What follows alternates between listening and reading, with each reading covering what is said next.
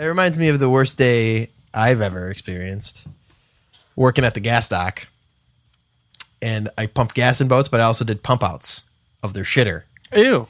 And that's a fun job. it was great. Professor Poopy Pants. The guy, like the side of the guy's boat was really thin. It was like one of those go fast boats. And his railing, the rub rail and everything, like went right over top of the hole where I had to do the pump out from. Mm-hmm. And he was one of those like rich dickheads who was like, "Don't step on my boat. I don't want you standing on the boat. Just stand on the edge." Get I'm your like, "All right, feet off my boat." Well, where the bar was, I couldn't put the screw on adapter. So it's like a screw on adapter. Then you put the whole mechanism that sucks out the poo and pee, and you clamp it down. We'll just call it the fun stuff. The fun stuff. Yeah, there you go. That's better. Yeah. And then you turn on this suction, and it sucks it all out to a tank below the ground. I had to use the one that's just like a rubber end because I couldn't screw it in because of the hose, and I had to hold it down. And I lose my balance.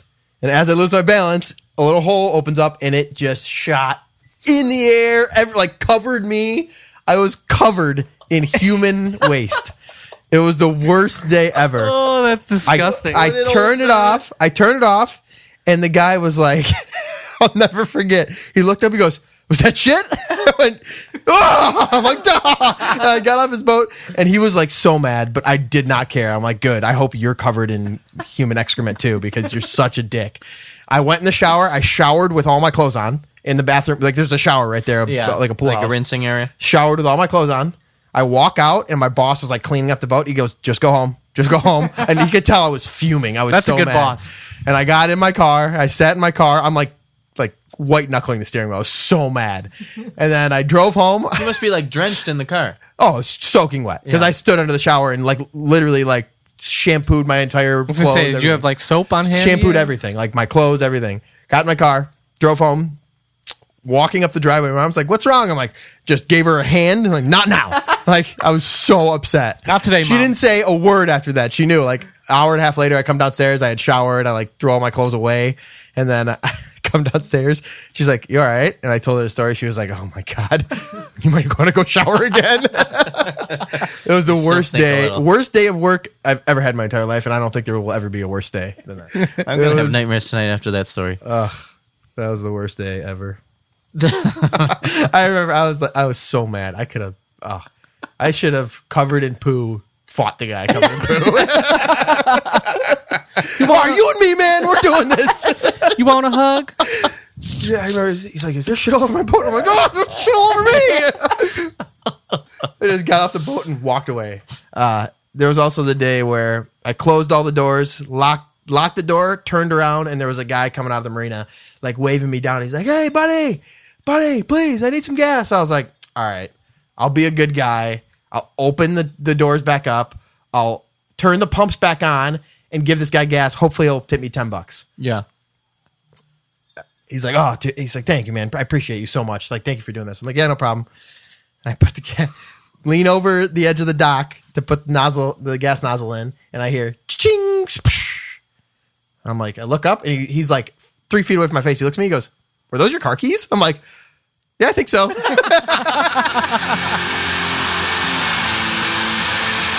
Welcome back to old-time hockey. Two guys who can throw punches, and they're doing exactly that. He's jumping. Folks, this is one of the best hockey fights we have seen in a long time. They are on their feet here at Joe Louis Arena. Oscar's not going up yet. Oh, yeah. Oh, he's jumping. I don't believe this. And we're going to have a Donnybrook right down below us here. It's a Donnybrook, episode 5. Oh, man. We got a note on our last episode there, Joe. What's that? Kylington. Oliver Kylington. It's Shillington. Who would have known that? I know it. Despite watching every Calgary Flames game in the postseason and hearing his name multiple times, I told Jack earlier, I was like, I must have just thought it was somebody else. Wow, they got a lot of tins. How do you get the sh out of a KY? No, you know what I was thinking? I was thinking, man, that Kylington must not do much out there. He'd never say his name. Calgary Flames defenseman Oliver Shillington. Sorry. Close. Sorry. We had the tin right. Listen, not the first name we've screwed up, and it definitely won't be the last. No, I will butcher every name. Every name. Just wait till we start getting into the thick of the season. and all those Russians start playing that no one's heard of yet. I'll start it with the right letter, and then I wing it. Just as long as everyone knows generally what team and what player he's talking about, just ignore the name. So one mistake, brutally so far. That was bad because I think we talked about him for a couple minutes. I don't know. Barnes was pretty bad. Barnes and Noble. Barnes? Yeah, Barnes and Noble. Oh, Brent yeah. Barnes? That's what I said. I will butcher names Yeah, it was good. all season long. We'll be sure to point him out though. Even if it's the next episode, we'll go back and make sure. I think you know that's the we problem. Screwed up. Usually one of us catches it, which is usually Adam catching me saying it wrong. But I'm not used to being on the other side. But I initiated, I think, so I was just wrong. Yeah, it was bad. Anyway, Fernando Tatis Jr. has missed the whole season. The beginning of this story is the fact that he got hurt crashing his bike, his like dirt bike, in the offseason. Yeah, it seems to be happening to a lot of baseball players. Yeah, what is going on? They've all forgot how to ride bikes. Breaks his wrist. He's been on the IL, whatever, all season long. He's about 2 days away from coming back for the San Diego Padres, a team looking to win a World Series, and he pops positive for the juice. Doing the roids. He claimed he had ringworm, and he took a medication for ringworm, and it had the steroid in it, but it's a very popular and very well-known steroid for athletes and baseball players in general. That's fun. Has he been on it the whole time, I wonder? I don't know. I actually thought about that before the home run derby this year. I was watching the home run derby he was in. I think it was a home run derby. I don't know. I was watching some highlights with him hitting home runs, and he's not a huge looking guy. No, but he crushes the baseball, and now it makes you think. I'm sure there's a ton of guys though that are still on it that you don't know, that you really wouldn't even realize, and I'm sure it's progressed to a point where when we were growing up in the steroid era of baseball, every guy that took it was gigantic. Oh, you could just tell. Now guys take it, and you might not be able to tell exactly. Yeah, the drugs have probably advanced too, where your head doesn't turn into a watermelon. Your head doesn't grow 3 sizes at the age of 34 like Barry Bonds. Yeah, Bonds. Never did steroids, guys. Never. Yeah, McGuire, all of them. But also, the way he plays, he needs to be still agile, so it makes more sense. Right, but everyone also says, a lot of people say they think Tiger was on steroids. Woods? Yeah. Yeah, I could see that. And in golf, you wouldn't think, because you'd think you'd bulk up and you'd get less agile and, a little more stiff through your swing, but he never got that way. But that doesn't mean he wasn't doing them. Well, he went through that phase where he wanted to be a Marine. Yeah, that's true. And he was A Navy SEAL. jumping, and he was jumping out of helicopters and stuff. Do you need steroids to jump out of helicopters? I jumped out of a plane. I didn't take any steroids. Not that you know of. I think they slip them. Well, it was that ringworm medicine I was taking. Yeah, that helped.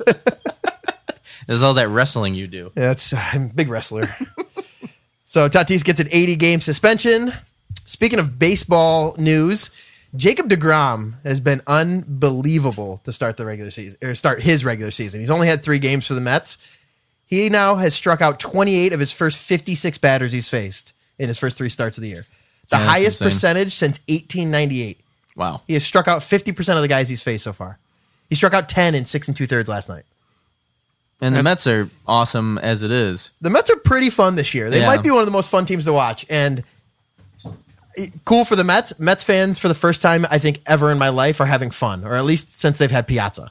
They're dancing in the stands. They're last night they were doing chants and some kind of weird spirit finger waving thing every time he got a strikeout. They were having a blast. I've never seen Mets fans have so much fun in my life. That's cool. I mean, their team is stacked, especially now that they have DeGrom back. You got Max still looking like vintage Max. Yeah. I think he's 8-2. His ERA is unbelievable. What's the polar bear doing? Pete Alonso. Is he still crushing home runs like he has been ever since he started? Yeah, just a casual 29 home runs, 97 RBIs. Get 97 ribbies already. That's insane. That's half the year only. That's crazy. So yeah, the Mets have been an unbelievably fun team to watch, and maybe the best part is Edwin Diaz, their closer, and his music. He comes into the game too. And the fans go nuts and they pretend to play trumpet. Edwin Diaz, this is what you get to hear when he comes out of the bullpen.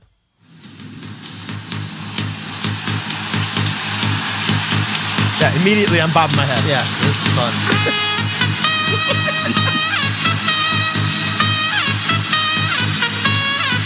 The fans are all playing trumpet. Mr. and Mrs. Met, the mascots, are playing trumpet.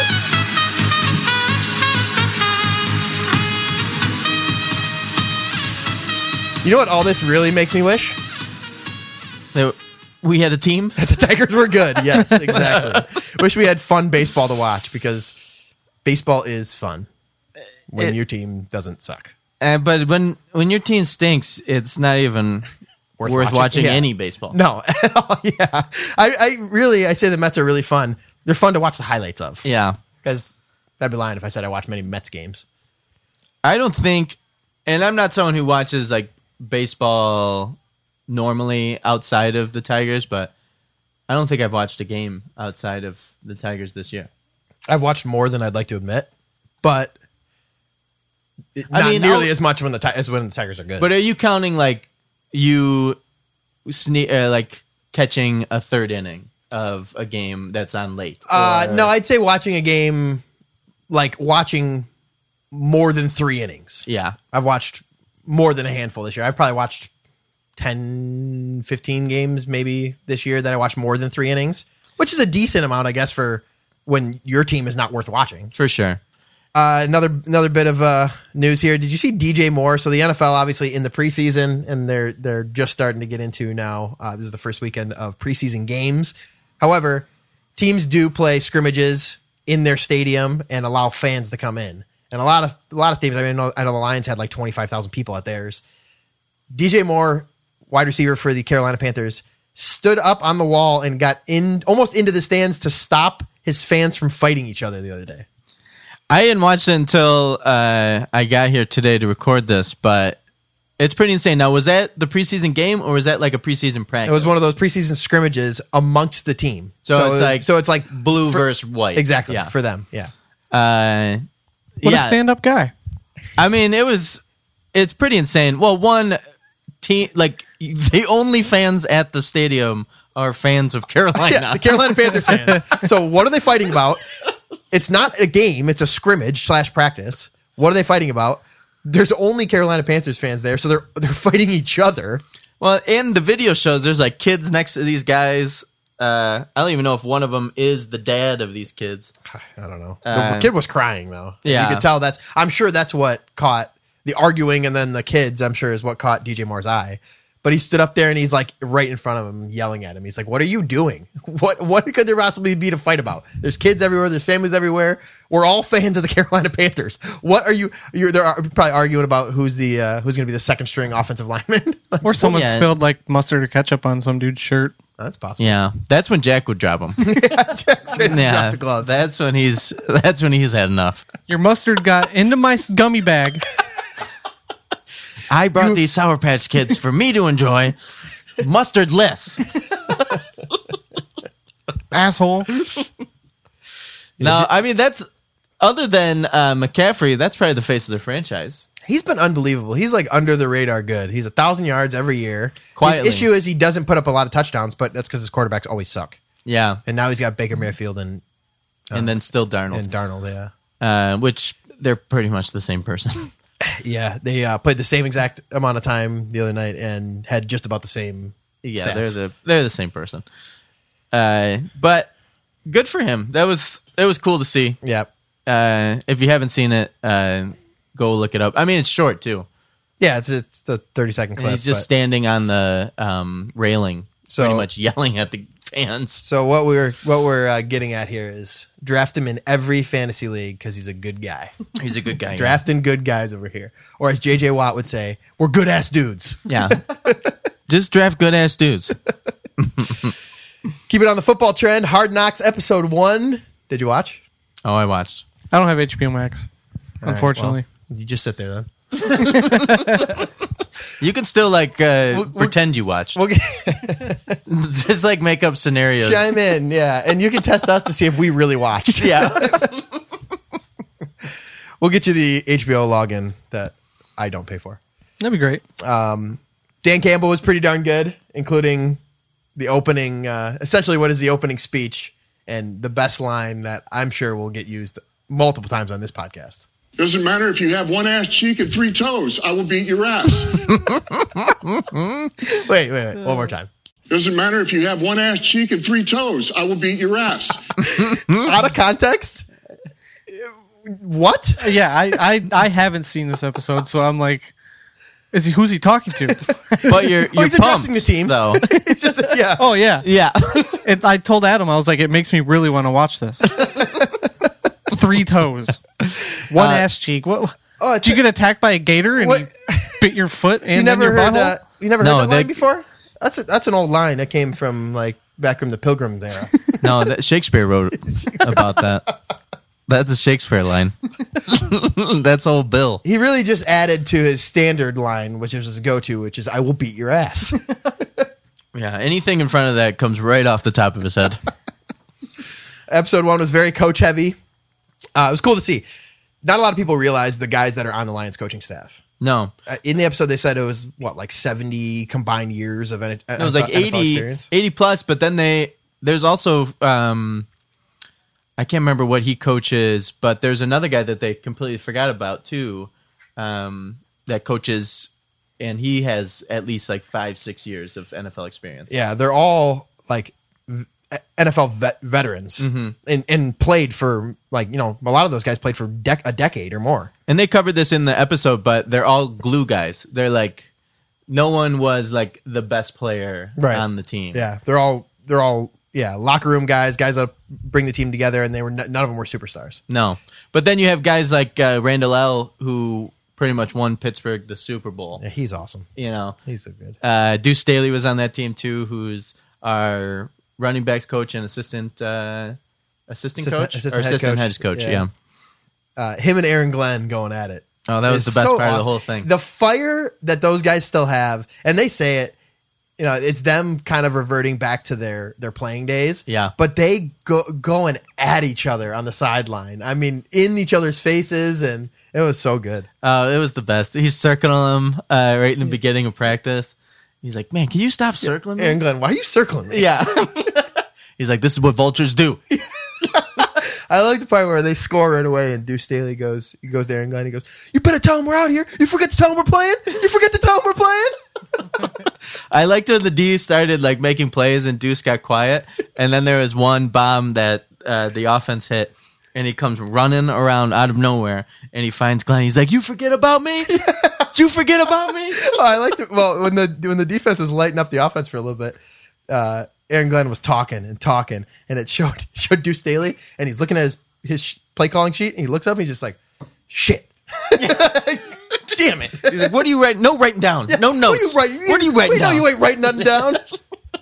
Yeah, those guys, but that energy in practice and those guys being that competitive, even as teammates, that has got to feed that whole team. That has got to like run through every single guy in that team to want to compete like that every practice.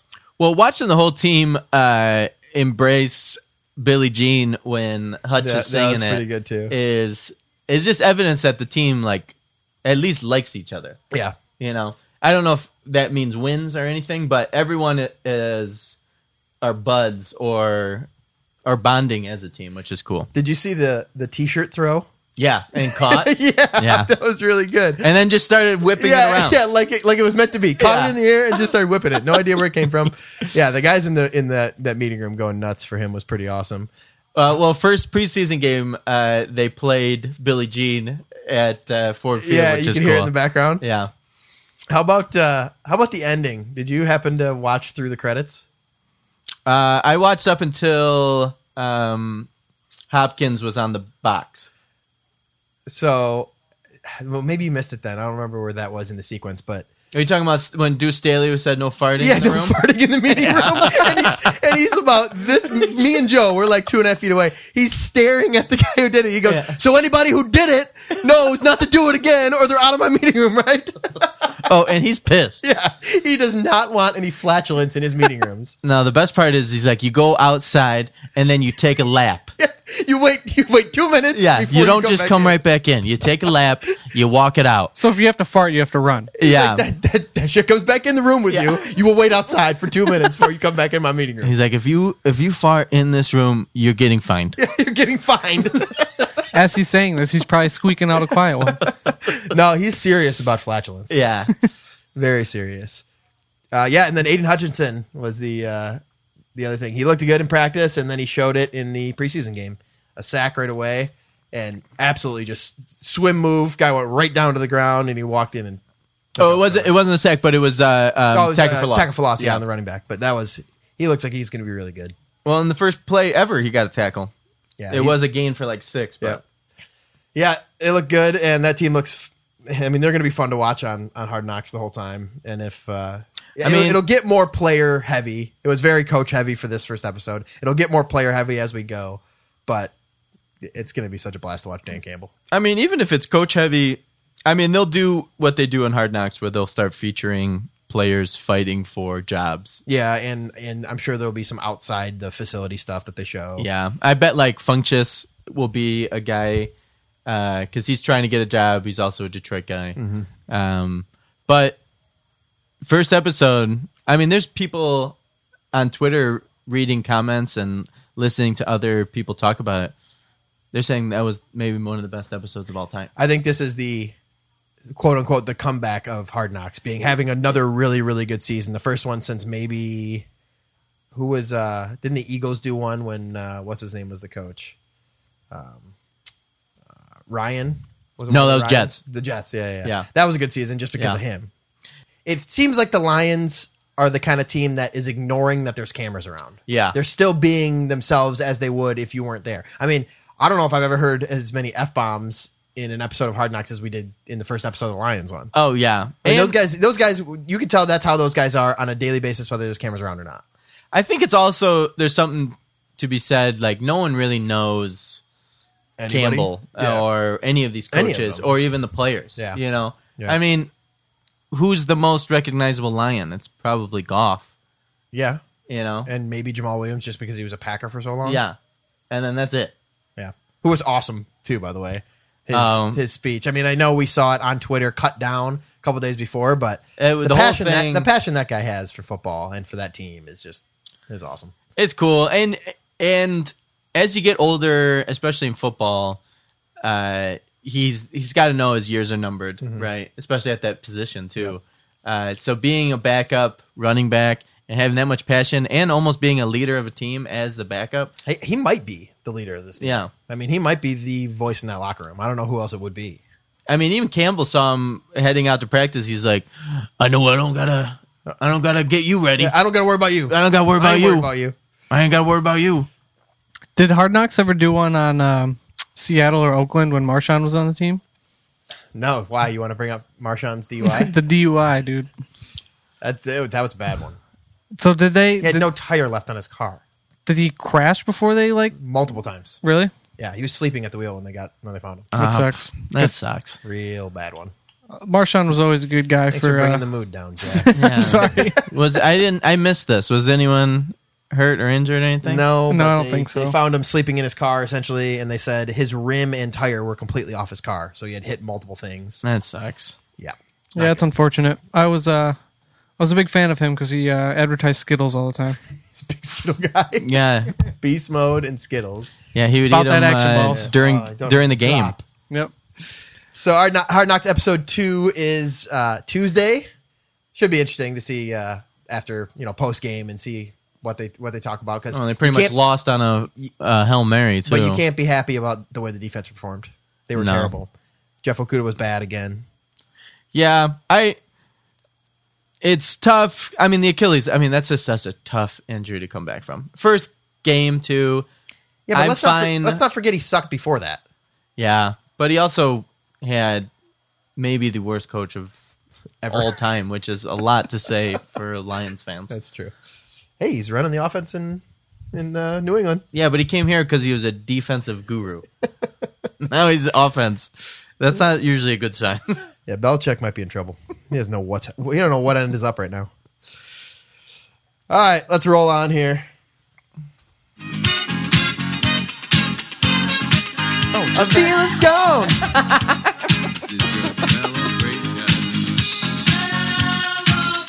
Elevator's firing. Come on.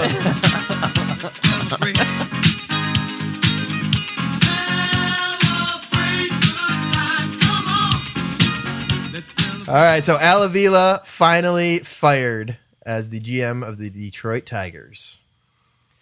So, all right, I have a quick thing I want to read here that I wrote for the podcast. This is basically a brief history or a summary of the Al Avila tenure.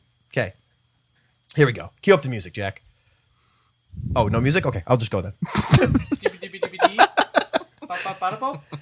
Al Avila was with the Tigers organization for 22 long years. On Wednesday, 8 days after he ran the MLB trade deadline, Chris Ilitch fired the GM, who was in the middle of his 6th straight losing season under his watch.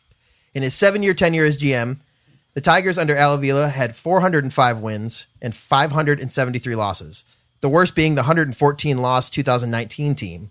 The team had 3 bench bosses over Al's time, Brad Ausmus, Ron Gardenhire, and current manager A.J. Hinch. The only winning season was the first full season under Avila, which was 2016, which saw them finish 86-75, miss out on a wild card spot by just 2.5 games. Going into the past offseason, the rebuild, according to Chris Ilitch, the owner, was said to be absolutely over. That led to one significant signing, which was Javi Baez, and that has turned out to be all but a complete disaster. The Tigers under Al Avila quickly shifted to a rebuilding franchise that year, and year after year, it seemed to get no closer to a team ready to start competing, and before the midway of this season, it was clear that it would be another wasted season. In 2022, the minor league system is a void of any real promising talent who projects to be in the major leagues in the next 4 to 5 years, and the team is in a situation where the rebuild of the rebuild now must begin. How about these stats? They have not had a 30 home run hitter since Al's first full season, which was Miggy and Justin Upton. So that's 2016. The last 10-game winner they had in the rotation was Justin Verlander and Michael Fulmer in 2017. So Al's second season. Simply put, Al Avila was absolutely miserable as the general manager of the Tigers. Not good. Not good. Not good. Some of the moves Al Avila made. Here we go. A trade history. First bad move was the beginning of the sell-off. JD Martinez to Arizona for infielder Dawal Lugo, infielder Sergio Alcantara, infielder Jose King, a guy who hasn't made it out of AA since the trade. So essentially, you got just about nothing. Yeah, I think Lugo probably played 60 games for us. I don't even know if there was that much. Yeah. Alcantara played a couple, and that was it. Yeah. Another guy who didn't get anything. He got nothing for Justin Upton, trading him to the Angels. And just in case you don't remember, that was less than 2 years after signing Justin Upton to a 6-year, $132 million deal. So J-Up signs that in 2016. He played 278 games as a Tiger and was traded by 2017. And he wasn't good here. He wasn't great, no. Justin Verlander to the Houston Astros for Franklin Perez, who is 0-3 with an ERA over 9 this year in rookie ball. So you traded Justin Verlander to this point that kid still has not been able to get out of rookie ball. I think AA was the highest he got, and it was like 2 games. You got Jake Rogers in that deal as a 28-year-old catcher who we've seen with the Tigers a little bit. Mm-hmm. Career batting averages of 182 with 10 homers and 25 RBIs and 255 plate appearances. And Daz Cameron, maybe the best part of that trade, who is now 25, batting 201 with 5 home runs and 24 RBI and 244 MLB plate appearances. Terrible. He got good. some semblance of value getting Willie Castro in a deal for Leonis Martin, somebody who probably shouldn't have got you anything. At least you got an MLB player out of it. Yeah. The 5th terrible trade got nothing for Mike Fiers, who ended up going 15-4 with a sub-4 ERA the next season for the A's. Mm-hmm. Absolutely nothing for him. Again, not nothing here, but got Alex Lang for Nick Castellanos. So nothing special, but he got a lot of nothing along with Alex Lang for Castellanos. Well, that's probably, unfortunately, his best trade because Lang is actually pretty solid in the bullpen. Yeah, he's been pretty good. And then his signings, the Jordan Zimmerman 5-year, $110 million deal, Woof. mitigated. That was a disaster. The Upton signing, He we was mentioned. never good. No, he was never once was he good. No. And he really wasn't great his final year in Washington. No, before we signed him. That was a bad signing. This year's Javi Baez deal, 6 years, $140 million, to be pretty much terrible. Although he does lead the Tigers with 11 home runs, all 11 of them. And the Eduardo Rodriguez signing of this year, 5 years, $77 million, to pitch to the tune of a 1-3 record with an ERA of 4.38, and then went AWOL for 2 months during the season and didn't answer calls. What is AWOL? How did he go AWOL? He just bailed. left. He went back to wherever country he's from, Venezuela or whatever, and then didn't answer their phone calls for 2.5 months. Are you allowed to do that with a contract? They gave him a leave of absence at first to deal with a personal issue, but then he just didn't answer any of their calls for 2 months. So he came back and he sucks now. Yeah, along with the entire team. So all that disaster leads me to this question. Is he the worst GM in Detroit sports history? Like all of Detroit sports? All of Detroit sports. Is he worse? The comparable is Matt Millen. I Or posted Quinn. on Facebook a couple weeks back that he's worse for the Tigers than Matt Millen was for the Lions. Or And I Quinn is genuinely actually believe that. probably a better comparison because they both took over teams that were playoff teams. The similarities here is that Millen was around for 7 years too. Yeah. So is Avila the worst in Detroit sports history? If it's yes, it's only, well, I shouldn't say only, but it is because he took over a team that was at least playoff talent. Like Right. He took a team that was a perennial playoff team. and he took over in August of 15. Yep. So all he did was make bad signings going into 16. So did he ever make the playoffs? No, because the first year was 2016. His first full season was 2016. Was Osmus's was last year? Osmus's last year, and it was the 86 and 75 season. They missed out on the wild card by 2.5 games. It's the trades and the dumps, like that was I don't even fault him for like trading those guys. To not get something back though Is the issue. is the issue. Because there was like a contract dump, Right. when he took over. I'm not saying he didn't have to go into a rebuild, Yeah. but the rebuild never went anywhere. The minor league system sucks. You never got any better. At one point, they won 49 games or whatever in one season, and you're back to having to rebuild a 7-year rebuild. Well, and your 2 number 1 overalls are question marks. Torque is batting like 160 in the minors. And the other one's not even playing right now because he's Yeah. just got Tommy John. And Riley Green has been okay. Yeah, Riley Green's, well, your best is Screwball, Yeah. but he's not even who's now playing well. well, he's hurt. Yeah, and hurt He's on now. 60 day IL now. He's done Yeah. for the year with an elbow issue. So is he a Tommy John candidate too? Probably. No, he already got it done. Oh, he did. Scooble did? Yeah, it's already then done. There you go. So he basically got a whole lot of nothing for you basically want to say was a playoff team. They had playoff talent. Oh, for sure.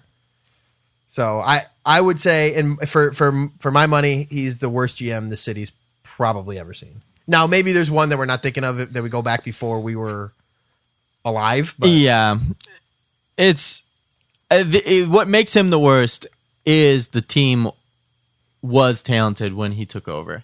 Millen just was bad every year, no matter what. pissed away anything. Yeah.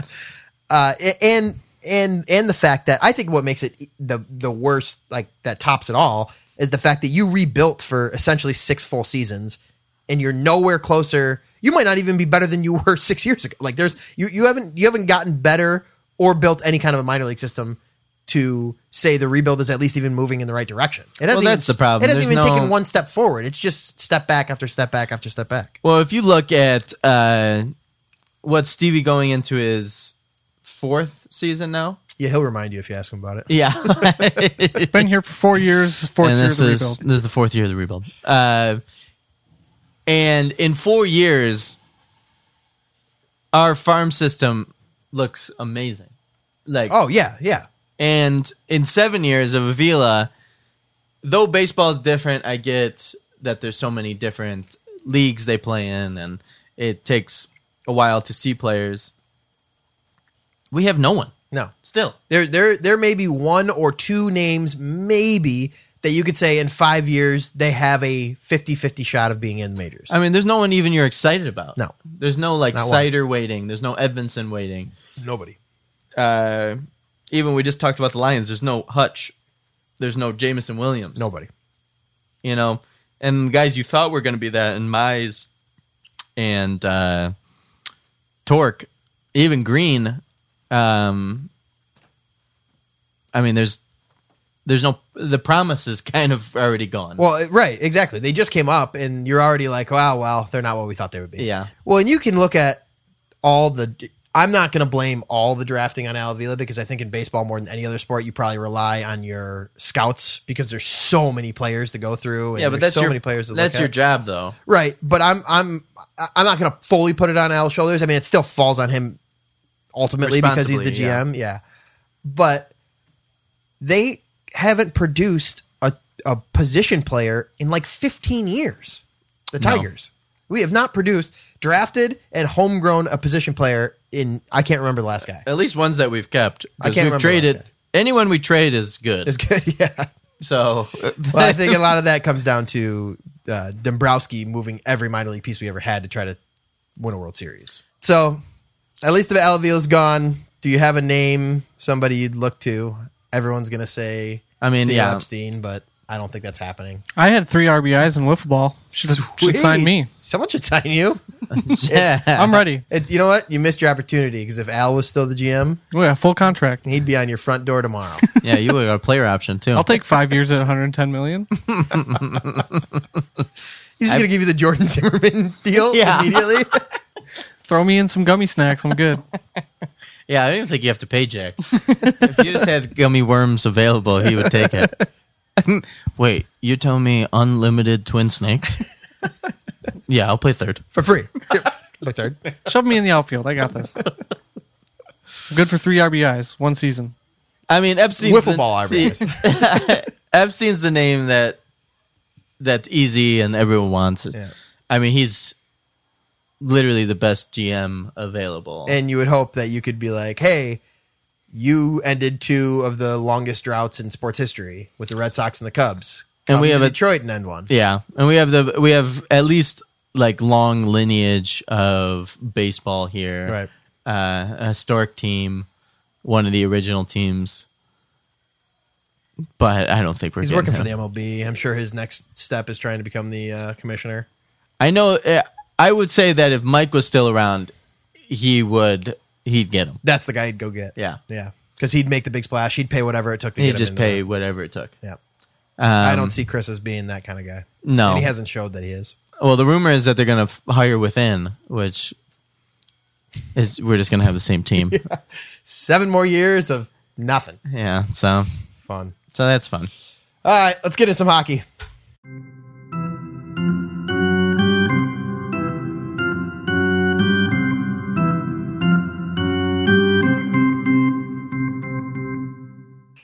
The old organ gets Joe into hockey. That's the only thing right there. Yeah, I'm ready. The Bruins bring back Patrice Bergeron and David Krejci. For 3, Marchand to Bergeron, he scores! Bergeron coming back is big for them. Doesn't matter what he can do or when he actually plays. Very cheap, too. Well, they were both going to be cheap deals. They're very incentive-laden deals. I think Bergeron was, 2.5, and he can make another 2.5 in bonuses, depending on performance-based bonuses. Rusty running up and down the stairs. That's all right. Yeah, He's just a dog. He's the dog of the pod. He's a dog. So Bergeron coming back, that's big for them. I mean, What's his timetable on returning? Because I I know he got surgery over the offseason, right? yeah, I think he's at least a couple months before he's playing. Rusty, go lay down. Bergeron then revealed that he had surgery to repair a torn or a tendon in his left elbow. So I don't know how long So that takes. you got a diagnosis, doctor. So Jack, how long does one elbow surgery take to recover? He's out for the season. So the Bergeron deal, yeah, was $2.5 million, 1 year, $2.5 million, another $2.5 million in incentives, basically all bonuses if he can get there. And then they also bring back David Krejci. What did Krejci play last year? Where did he play? Did he play at all? I think he played in the Swiss league, but I could be wrong.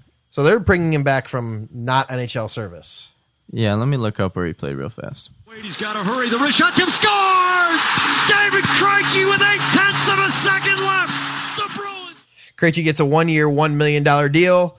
He also has $2 million in performance bonuses. This is a very clever NBC Sports. August 8th, 2022, David Krejci checking back in because he's a check. I was talking to about Krejci.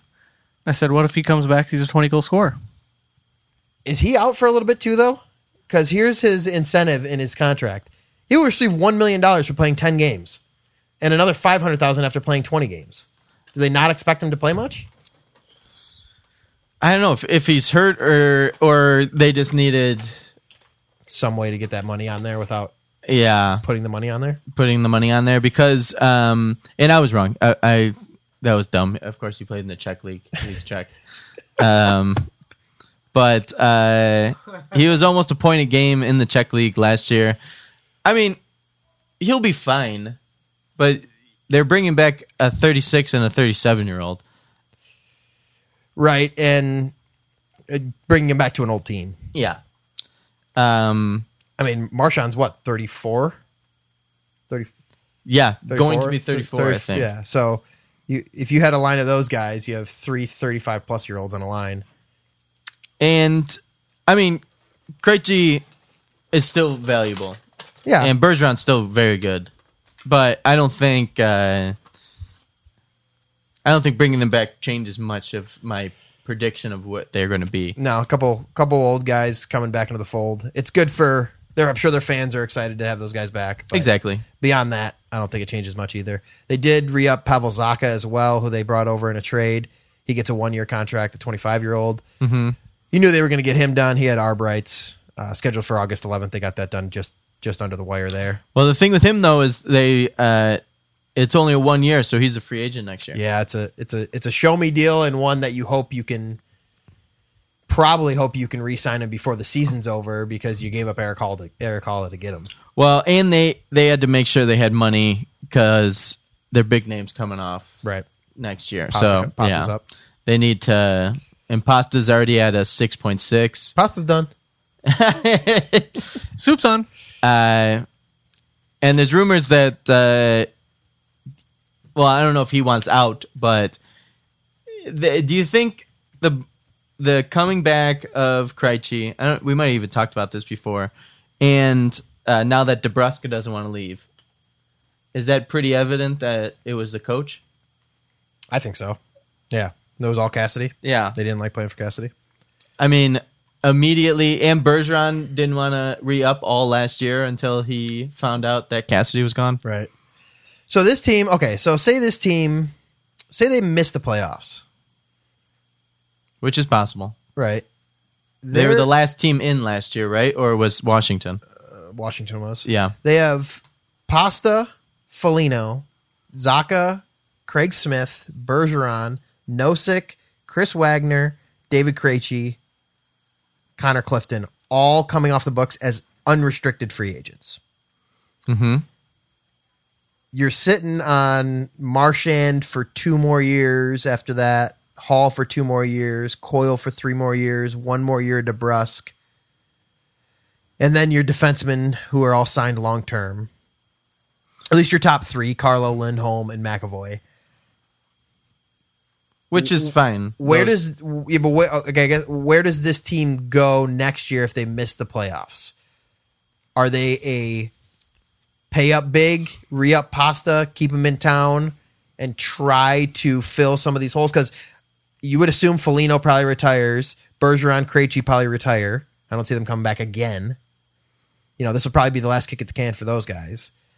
You have Olmark for 2 more years under contract. You would have to re-up a restricted free agent in Swayman. Mm-hmm. Trent Frederick is restricted. Where would you, let's put it this way. If you were in Boston and you were the GM, what direction are you going for them? Are you rebuilding? Or are you trying to bring Pasta back and refill that lineup with whatever UFAs you can? And I missed the playoffs. Yes. Well, I don't think you can. You have to re-sign Pasta. Or get something for him. You can't just let him walk. Unless you go tear down rebuild. Well, all right. When do I know? So then back up the timeline. Yeah. You're out of the playoffs at the deadline. Are you saying I don't care, I'm bringing Pasta back whether we miss the playoffs or not? Or are you saying I got to move this guy to get something for him before he walks out the door in the summer? I think you have to keep Pasta. The only reason I do say that is because you have, what is this? 1, 2, 3, 4, 5, 6, 7, 8, 8-ish, 9-ish guys coming off the books. So you could have a whole new team And Pasta's still going to be 27 to start the following year. So he's 26 this year. If you re-sign him, he's going to be 27. He's still top 20 in the league. Okay, so put their budget into your consideration here. They're projected to have $25.5 million next year with all those guys coming off the books. And what do you think Pasta gets? He's probably asked for 10. Yeah, he's going to get at least 9 is what I No was gonna lower say. than 9. Okay, so Yeah. let's split the difference. Say you give him 9.5. Yeah, 9.5. So that only takes... So with call it $16 million left, what are you doing with that money? How are you going to fill 8 other roster spots with your $16 million and make this team competitive? That's where I feel like it gets a lot. You have to really think ahead a lot more if you're the Boston Bruins, re-signing Pasta and giving him even close to what he wants. Because then he's not taking a hometown discount at this point in his career to stay in Boston to maybe not win. No, and looking at this roster, this roster is not set up to win. I mean, you have... So say you do re-sign Pasta, you have Pasta, 35-year-old Marchand, a 31-year-old Hall, and a 31-year-old Coyle. And then your D is McAvoy, who is good. Stud. Yeah. Is very good. And then Lindholm, who is very good. Mm-hmm. And then Carlo is, for his price point, he's a good... He could play probably 4, or you would probably most likely want him at 5'6". But... Yeah, but I think for 4.1, he could probably he's a good 4. Yeah. He can play your 4. But at $4 million, that doesn't really hurt if he has to play a 5. Right. You know, you're not paying him 6 or something. Your whole D is coming back next year, so you don't have to re-sign any D men. And the year after. And the year after. Swayman's not going to get a ton Right. to come back. Right. He probably gets Jack's favorite. And Bridge. Bridge him. I mean, they're in the problem with they just have no talent coming up. So I haven't looked at the UFA pool, but that's what you're refilling your team with. If I'm Boston, your fans aren't going to like it. I'm probably pulling the trigger on a rebuild and doing it as fast as rapidly as you can. If that means moving Pasta at the deadline. Now, if you're really close at the deadline, if you're 4 points out, 6 points out, it's probably a lot tougher to do that. Mm-hmm. But I think for the sake of this team moving forward, I know you want to bring Pasta back. He's a fan favorite, and you probably should bring him back. I'm probably looking to see what I can get for him at the deadline. And that means setting you into full rebuild for sure. All right. So yeah, they I don't know. If I'm the GM of the Bruins, I probably would restart the rebuild, but I don't know. I think you're right. I'm not really sure you can with some of those names on the roster. And you're right. You probably do need to bring back Pasta. I'm fine trading him if you think, but you almost need to sign him to a contract and then trade him. Sign and trade. Because, which, did you know that was the first ever sign and trade in NHL history? The Tkachuk trade? The Tkachuk deal. Yeah, no, I didn't know that until it was announced. Yeah, first one ever that I know the NBA's been doing it for a while, but now it's becoming a thing. Which is cool.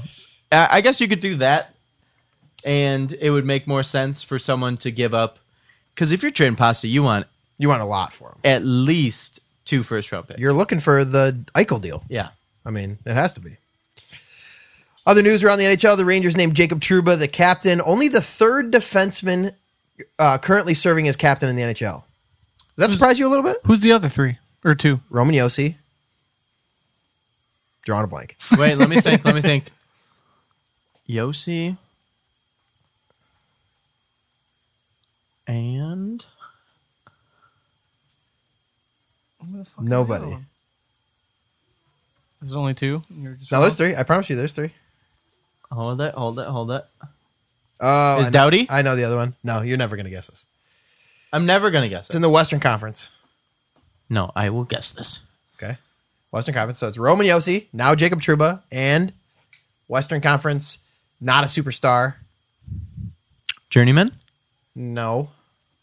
Just coach? He's coach. I think he's only been with this team. It's not the Ducks. Nope. Less West Coast. It's not West Coast. It's more middle of the country. You would almost think it's no. It's not his name either. You would almost. How do you say that one? Parayko? You nailed it. Parayko. I said Parayko. No, Parayko I is thought you better. said Parenko. No, I said Parayko. You're still wrong. You would think it's Midwest. Oh, okay. Oh, Blues? Dumba. No. Same right team. Yeah, Spurgeon. Garrett Spurgeon. Yeah. Are you surprised by that? There's only 3 defensemen in the NHL that are captains right now? That is surprising. I could see. I think we also just grew up in an era with guys like Lidstrom and Chara and Brian Leach and I don't know all if these Pronger was superstar ever a captain. Pronger.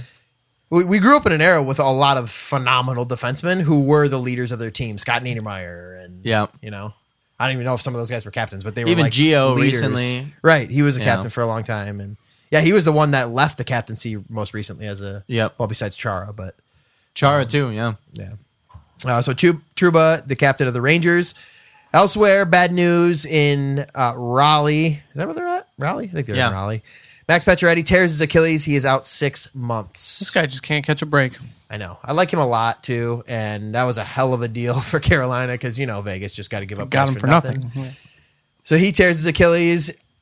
Vegas-related, Robin Leonard has hip surgery. He will miss the entire 22-23 season. Yeah, that article I read really fooled me. Yeah. Jack reads a great... pull up the quote if you can. Yeah, I'm pulling it up right now. Jack texted me and Joe a quote. Oh my God! Did you see what Robin Leonard says? I love this guy. He just says what's on his mind all the time. It's at the very bottom. Probably. Very bottom. It says probably. It said, my hip isn't even that bad, but if the front office doesn't give a shit about hockey in Vegas, why should I? Yep, he said that in the media. And I wrote pew pew pew, indicating shots fired. Shots fired, baby. And then Adam just zoomed into probably and screenshotted. Adam's following text was, he didn't say that right. So injuries in the offseason, that bites for Vegas. Also, who cares? Screw Vegas. But that means that they don't have a real solid goaltender there now, do they? No, I don't. I wouldn't even say they don't have a goaltender. So we questioned whether they were going to make the playoffs anyway. It was one of the first questions we had when going through all our teams. Now, are they going to miss playoffs again? Yeah. I mean, I think so. They're still almost $6 million over the cap. Bridge them all. So they not only do they not have a goalie, they don't even have money to buy a goalie, and they must lose. They have to lose someone on their roster still. That team is such a mess. They better really hope the next 10 years is just living off that first season of expansion team has never done this before run, because that's their lifeline. That's gonna be the thing they're gonna have to point to all the time now. Their GM is just living in a. I'm sure we'll figure it out. That's his game plan. We'll figure it out. Do you feel bad? No, in a sense for Jack Eichel because he went from one team that was not the greatest to another team that's kind of going on a downward spiral. I don't really feel bad for anyone making $10 million a year for play hockey. But very true. But minus the paycheck, but I like Eichel. Did he have a no move? Didn't he kind of say where he wanted to go? I mean, I'm pretty sure he gave he like chose his list Vegas, of teams where he wanted to go. I'm sure he gave his list. Yeah. So he had to going to Vegas. You already seen. It's not like they were brand new when he went there. He already knew what kind of franchise they were and the things they had already done in their history of treating players and coaches and the moves they've made and whatnot. So feel bad for him? No, not really. But it sucks for him. I don't necessarily feel bad for him. I feel like he had the potential. I mean, Kane will be the best USA player for the NHL, but Eichel could have crept up there. Too. Yeah, it's true. Yeah, all around player maybe. Yeah. I don't know. Feel bad for him? Not really, because he's a Vegas Golden Knight now. Whatever. I guess I feel bad for the fact that he went from Buffalo to a team he thought was going to be a cup contender, who is now in just a terrible situation. Downward spiral. Terrible situation. Well, terrible situation with a coach that no one in Boston liked. Yeah, a coach that seems like he pushes people out. That team's just a complete disaster, and there's no light at the end of the tunnel for their cap situation. Yeah, that's talk about a team that needs to decide at some point here to just tear everything to the studs. Like they need to tear it down to an expansion franchise, a real expansion franchise. If they do that, do they get a new GM? They probably should have had one by now already. Well, they already have a different GM. Yeah, they've gone through than the one who drafted. Yeah, that team. they drafted the whole team. That was what's his name, the old Washington guy. I know McCrimmon is there now. Yeah, but who it was? What's his name? Who was in Washington for a long time? McPhee. Oh, George McPhee. Yeah. Yep. A tweet from Kevin Weeks put out on Wednesday, which we haven't seen anything from yet, but Weeksy usually isn't wrong when he actually tweets stuff. He hears for everything he says. He hears a lot of stuff, but he doesn't tweet it all out unless he's sure on it. Mm-hmm. The tweet was, "I can't put a definitive timeline to them, but I wouldn't be shocked to see at least 4 transactions with the New York Islanders coming down the line." So immediately people started guessing. He doesn't give a whole lot of context in that. People started guessing Kadri. The rumor was they had put a 7x7 deal on the table for Kadri. Mm-hmm. Does he take that? At some point, if you're Kadri, you better take something with a lot of years because I don't think he's getting offered that anywhere else.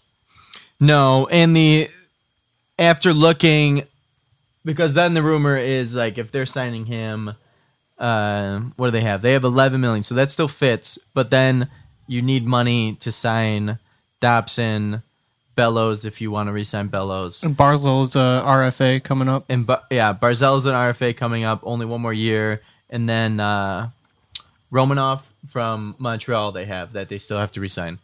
So that could be your 4 right there. So if you give Bellows, 7, Dobson, Romanov. and if you're giving 7 to Kadri, that's 7 of their $11 million they have left on the cap. So, and by all counts, Dobson is going to get at least 4. Yeah, 4.5. So they don't have money if they sign Kadri. So you're saying they got to move somebody if that's the deal? If that's the deal, and the 2 names that have been popping up a lot are Barzell, who seemed unhappy his last contract signing, and then in another sense, the team is probably unhappy with how Beauvillier's been playing, and that's your other guy that they might move.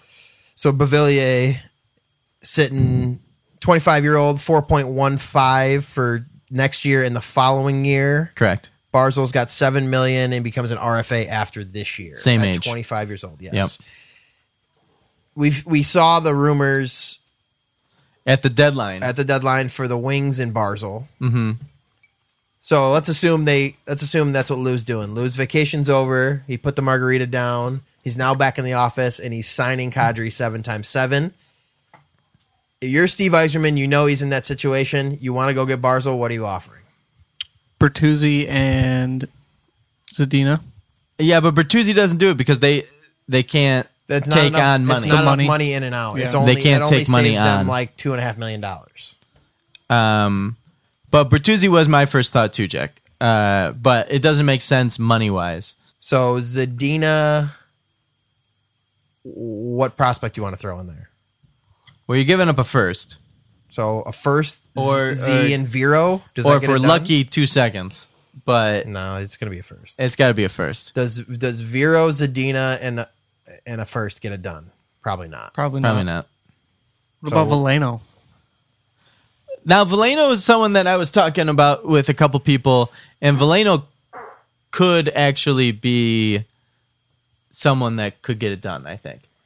NHL talent, you could plop him in as your 4th-line center immediately. Centerman is the big Yeah. factor there, as opposed to. And that's But is not it- that I want to trade him, but... But is it Veleno and Zadina? Do you have to put in a? Either way, you're putting a first in this. Well, deal, I think right? it's only one of those 2 guys.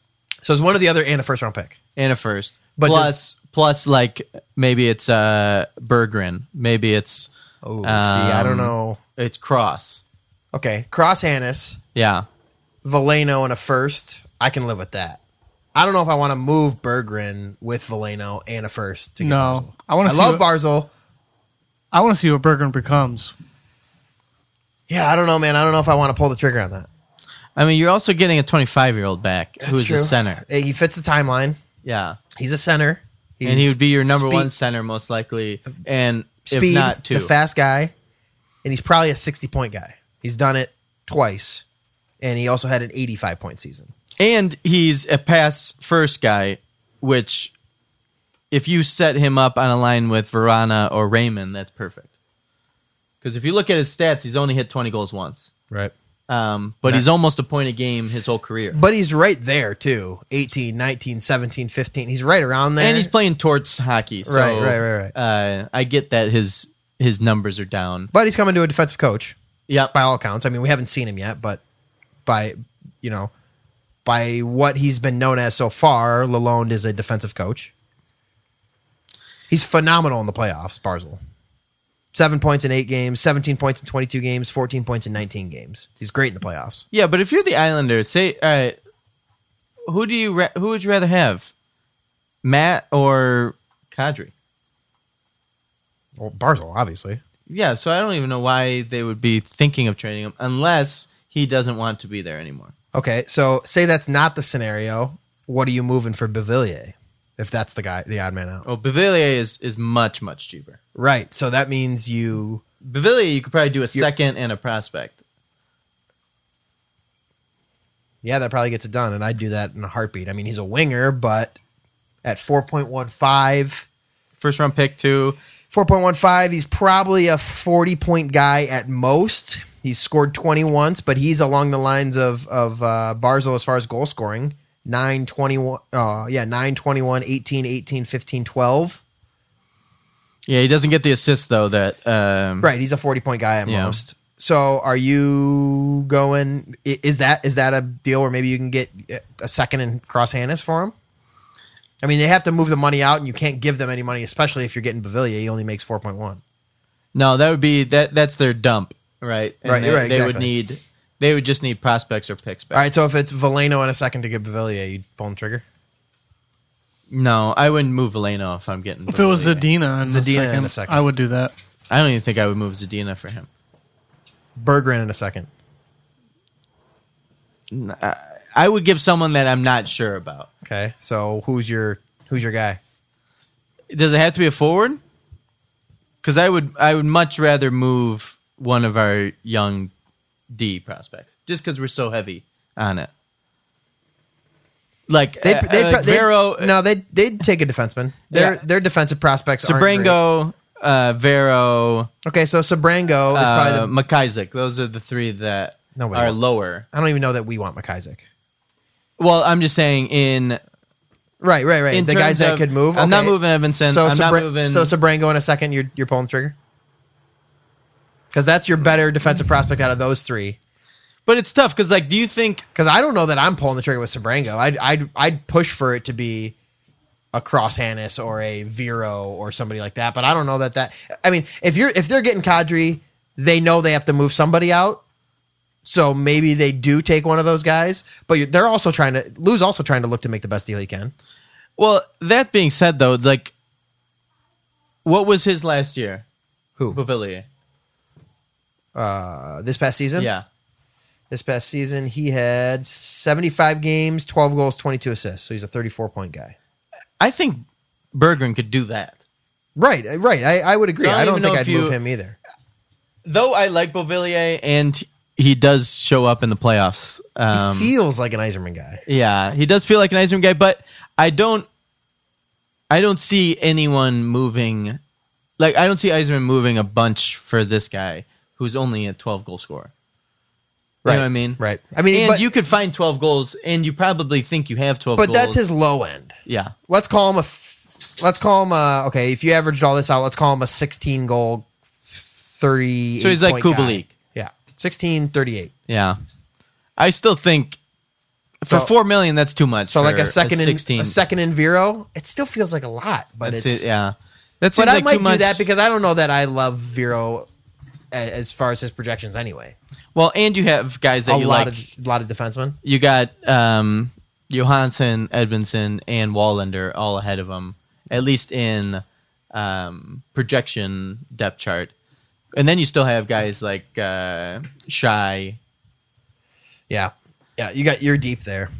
So we'll see what happens. Sabrango too, if you think Sabrango who's playing good at the World Juniors. Yeah, we'll see what comes of it. Like I said, Kevin Weeks usually doesn't tweet that stuff out unless he's certain about it. So We haven't seen anything since Wednesday, but we'll see. Takes Lou a little while to put the flip flops and the bathing suit away to get back into suit mode. And He back likes in his office.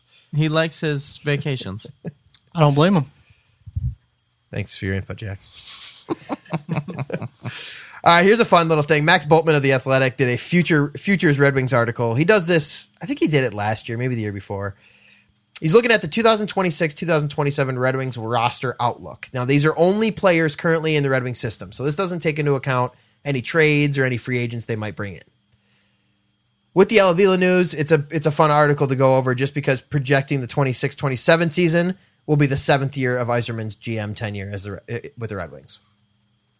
So his outlook was the lineup would look something like this. Bertuzzi at 31 years old on the left, Larkin at 30 as your center, Raymond 24 years old, Andrew Kopp at 32 years old, Kasper at 22 years old, Vrana at 30 years old. Your third line, Berggren at 26, Rasmussen at 27, Zadina at 26 years old. Of course, Zadina still needs to be signed. He's an RFA. Soderblom on your fourth line at 25 years old, Veleno at 26, and Carter Mazur at 24. Again, keep in mind, doesn't take into account any free agent signings that could happen or any trades. Mm-hmm. Your defense, Edvinsson at 23, Seider at 25, Johansson at 25, Hronik at 28, Shaibuyam at 23, Sabrango at 24 years old, and then your extra 2 D-men, Wallander at 24, McIsaac at 26, Ned and Kosa. Ned would be 23, Kosa would be Ned would be 30, Kosa would be 23 at that point. And this is considering we lose Husso? Right. This is considering Husso's not around anymore, so you're keeping Ned. Now, the couple things that stand out to me immediately in this is, wow, can you believe that we're talking 4 years down the line, right? Yeah. 2/3 of your top 6 is going to be over 30 years old if these guys stick around. Bert, Larkin, Kopp, Vrana, 4 of your top 6 will already be over the age of 30. Well, Kopp definitely would be here. Yeah, for sure. That'll be his last year of his deal. And Larkin most likely Will be here. Right. So the question marks there in your top 6 are probably Bert and Vrana. Yeah. And I would like to think Vrana's here, maybe not Bert. Yeah, that makes sense, at least with rumors and projections of what they're going to be at that age. Right. It's crazy to also see that Mazur is going to be already 24 by that point. I know, that's Kasper will be crazy. 20. Even 22 is young, but Raymond will be 24. How about Rass at 27? Just already? looking at that lineup, though, that could be really solid. We don't know what Kasper will turn into. We don't know how great Raymond really will be yet. Mazur, Soderblom, Berggren, you don't know what those guys are yet. And at that point, I bet Kopp's not playing in the top line. No, he put that in the article too. Yeah. You almost would expect Kopp to be nowhere near what you're getting out of him the next 2 years. Exactly. At that point, top 6 might even be a stretch for him. Yeah. But, Maybe Berggren's in that spot. But in this scenario, you have Seider definitely in his prime at 25. Well, that was the other thing I'm looking at is you're looking at Seider in his prime, Johansson, if he turns out. Johansson in his prime, Kasper entering his prime, Edvinsson entering his prime, Raymond entering his prime. Like, you got a lot of guys Soderblom cruising right into their prime of their career right there. Hronik is a question mark, sitting at as your essentially your anchor as a 4th D. But still at 28, that's young, at least in the sense of having your oldest defenseman be 28. He's the veteran in young. that core. Yeah. Yeah. So, and then the other one is, I just said it a second ago, I don't believe McIsaac's anywhere near an NHL roster spot at this point. I don't think he's going to be a roster or an NHL player. Injuries may have a ton to do with that. We got Maybe both he would have been soldiers, or soldiers, both. He has so many soldiers with him. Both that- soldiers. Shoulders Yes. done. Well done. Thank you. That took a while. I mean, that's got to take at least just like mental strength to come back from. But on top of that, just physical attributes of like holding a stick, taking shots again, taking hits. Right. Delivering hits. And that was just last year, was the first year back. right. So Which and it has nothing to do with his game. I think his game was really good. I Exactly. love the draft pick. Talk about someone I feel bad for. I don't feel bad for Jack Eichel in Vegas. I feel bad for McIsaac. There's nothing like he had 2 injuries that high second round pick. right. And if it was one shoulder, twice, it'd be a different story. It's both shoulders now. Now you have know. 2 bad shoulders instead Same of one. surgery for both of them, Yeah, too. right. It's- So I don't believe that he'll be anywhere near this lineup at that point. But who knows? The guys you'd be looking at who will become UFAs before the 2026 season: Bert, Larkin, Rasmussen, Verana, Ned, and Hronek. So all guys you would expect to probably be re-upped when their contracts come up, except for maybe the ones we talked about. Bert, maybe, and Hronek depends on what the next couple of years hold for him. Well, even on top of that, too, I mean, we could do this all day, but there's other names that, especially in the forward realm, that could be there as well. Right. Like Cross or Niederbach. Guys Well, like that. Fabry. So he brings. Oh, you got Fabry, too. Well, you get. Yeah, you know what? I noticed that there's no Fabry on this list. I didn't. Maybe I missed it in the article, but he doesn't really bring that up. I wonder if it's just because when is Fabry up? He's got a 4-year deal. I think that started Last year? right? last year or the beginning of this year. I think it starts this year. Fabry. I think it's 4 and he's got 3. He started last year. He's got 3 more years at $4 million. Okay. So he'd be a UFA 2 years prior to the season we're talking about. Yeah. So maybe throw Fabry into that mix too. I don't know. You want to split the difference and look at the 25 free agent class?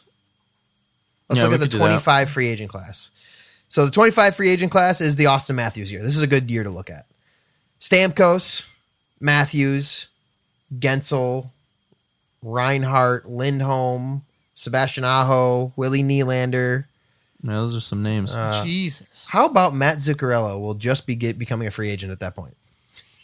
Be 40 years old. yeah, I know. Scheifele, Elias Pettersson, Kopitar, whatever. Marchessault. So some of these guys will be up there a little bit, and you got to expect guys like, well, unless you're Joe, Matthews won't re-sign. He's going to be in Arizona. Oh, yeah, he's going to Arizona. You got to expect some of these guys would re-sign with their clubs. Maybe Carolina probably keeps Aho, but you might have some really good names on the free agent market. So imagine, just for let's play the game. Say Yzerman went out in the 24-25 offseason, and I don't know who do you want to sign out of that group? Gensel. You sign Willie Nylander, Gensel. Nylander's the name that pops off. That's me too. So say you signed zip it, Jack. Say you signed Willie Nylander. You almost made this come out of my nose. Add Willie Nylander to that group of wingers.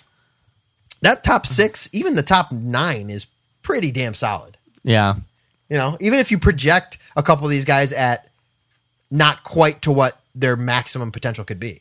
Him, he stands out. Aho, of course, stands out, but I guarantee.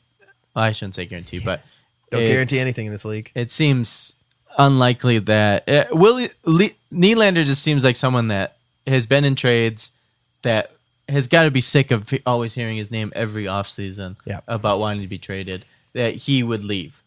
Right, yeah. Oh, yeah. I think if he got his chance, he'd be out. And I'm surprised he hasn't been traded with how often he's been rumored in trades. Every year.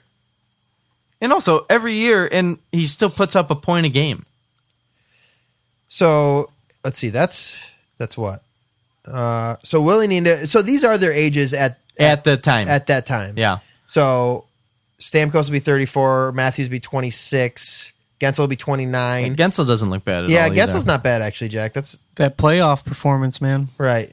I mean, he scored 40 last year. Sebastian too. Aho, you're right, would be the number 1 target Yeah. at 26 years old. I mean, that'd be the guy to go get. Aho. Aho. Aho. I don't know. Just fun to look at this. I mean, a couple of the notes, obviously, we talked about copying in his 5th year. And then, Joe, like you mentioned, there's possible forwards here that aren't on the list. Cross Hannes, Theodor Niederbach, and the super skilled Russian, maybe our Nikita Kucherov, Dmitry Buchelnikov. Didn't he just get some kind of award? Yeah, Or he like a record won of some most valuable player of the Sochi. Just of their team. The Sochi Open. It was like I think it was it every Russian player or like was it an age? I think it was a U-25. Okay, then he won most valuable player of that tournament. That's pretty solid. And this is also assuming that before then, you don't draft an absolute steal who all of a sudden makes the lineup. Yeah. Exactly. You know what I mean? Like, Or this- get something for a Bertuzzi or Verana. right. This right here is really it's a really good outlook on what Steve Yzerman has done without trying to interject fan assumptions of who he's going to trade for or who he could go sign or the big splashes he could make. Correct. That's a pretty good look at some of the talent that we could be looking at in a few years that Eichmann's brought in via the draft. Could we be looking at Mo and Edvinson as like the top defensive pair in the NHL by that point? I was Could just be. thinking, I would love to see them paired for at least like one preseason game. This season? Yeah. Yeah, just to see what it looks like. Because Evanson's going to play most of the preseason, if not all, because he's just going to go to Grand Rapids. He's not going back to Sweden. Okay. Say that happens. Say they get 2 games this preseason together. Yeah. They're phenomenal together.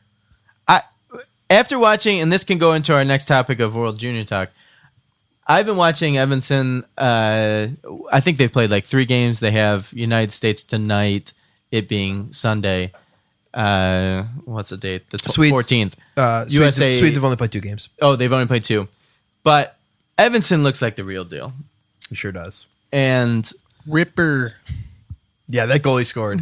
Head up the whole way, walks into the top of the circle, and just... When you shoot the puck that hard and that precise, you don't have to go bar down. He just puts it where they're not, and he hammered that. never look down. Nope, never once. And granted, they're playing a lesser talent. I understand that. I think his first 2 games was the Swiss and Austria. But you got to dominate your age group. Yeah. And by all counts, he played great against men last year too.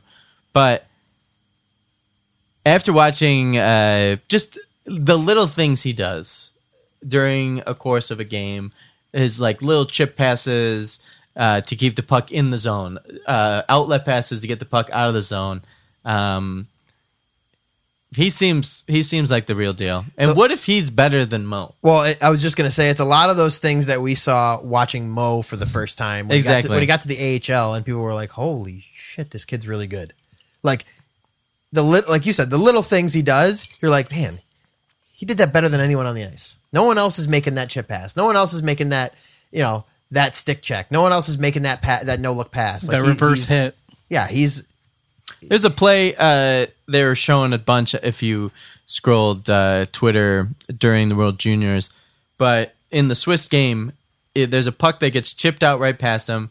He turns, flies back, gets it. He's surrounded by 3 Swiss guys. He like bumps one guy off with his shoulder, makes an outlet pass back up the boards, which eventually turns into a goal. I mean, never panic. I was going to say, there's no panic in his game. In his game at all. Yeah.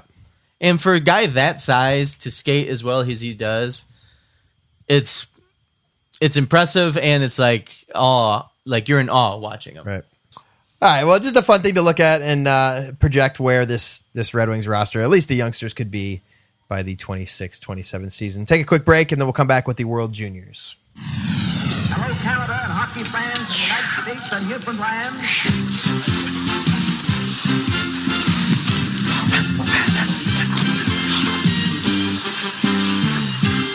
Yeah, listen to this. I just want hockey back. I'm at the point where summer's almost over and I'm feeling it. You boys feeling it?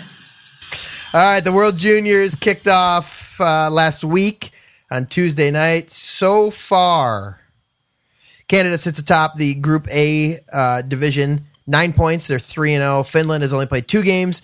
They play again tonight. They sit second with 5 points and a regulation. They get a regulation win and a shootout win. The Czechs have 4 points. They're in third, followed by the Slovaks in second. Latvia has 1 point coming in with a shootout loss to Slovakia. The United States in Group B holds top spot, 9 points. They're also 3-0. Sweden sits in the second spot. They're another one of the 2-game teams. They got 6 points, winning both of their games. Germany having a pretty good start, despite the loss to the USA to start the tournament. They also have 6 points. So they're doing pretty solid. So far, absolutely unbelievable tournament so far for Mason McTavish. I think you said it best. He is clearly just way above the weight class of everybody else in this tournament. Yeah, he's definitely, he is an older player in the tournament. I believe this is his second one, but you could just tell he's ready for a challenge. Does he get, why hasn't he gotten Captain Canada yet? Shouldn't he be Captain Canada? I think he is captain. Well, he is, but I mean, shouldn't they be calling him that? Who'd they start calling Captain Canada? Who was the first one? Was that Taves? I think it was Taves, yeah. He's new Captain Canada. He's got 6 goals, 4 assists in just the first 3 games of this tournament. He's absolutely dominating. Well, original Captain Canada was Smith. Ugh. Cool. Ryan Smith. Yeah. I was going to say, what Smith? Ryan. So yeah. John Smith. Brendan? Brendan. Brendan Smith, And original Riley. Captain Canada. Mason McTavish putting on a show, but also Red Wings prospect and Michigan native Carter Mazer. People gushing over his performance so far in the tournament. 4 goals, 2 assists in his first 3 games. He's been really good. He's been good. Raddy has also been awesome for Finland. Draft day steal. Him and Joachim Kemmel, 5 points in each of their first 2 games. Well, they have 8 points in 3 games. They played today. Playing while we were talking. Yeah. And so now they both have So each they have have 8 3.9. points in 3 games, and then Kimmel has 7. So they're right there. Those guys, I mean, Atu Ratty might have been the steal of that draft. I mean, he was projected to be the 2nd overall pick coming into the draft season, and then fell off. I wanted him as a 2nd round pick. I mean, how many 2nd round picks are just throwaways, anyways? How many 2nd round picks were projected in the top 2 Exactly. to start the draft? The projections. Is Connor Bedard one of the younger Canadians to play? Yeah, he's one of the youngest, I think, in the whole tournament. in the whole He's tournament. wearing a bubble. That's how you know in the World Juniors, anybody's got a full shield on, Ah, they're the youngsters. he's got 5 points in 3 games. That's pretty solid. 5 points in 3 games. He's been good. He was way better in the start of the abandoned tournament in around the holidays this year. He had a 4-goal game against Austria, right? Austria. Yep. Who McTavish put up 4 goals against in this reiteration of the tournament.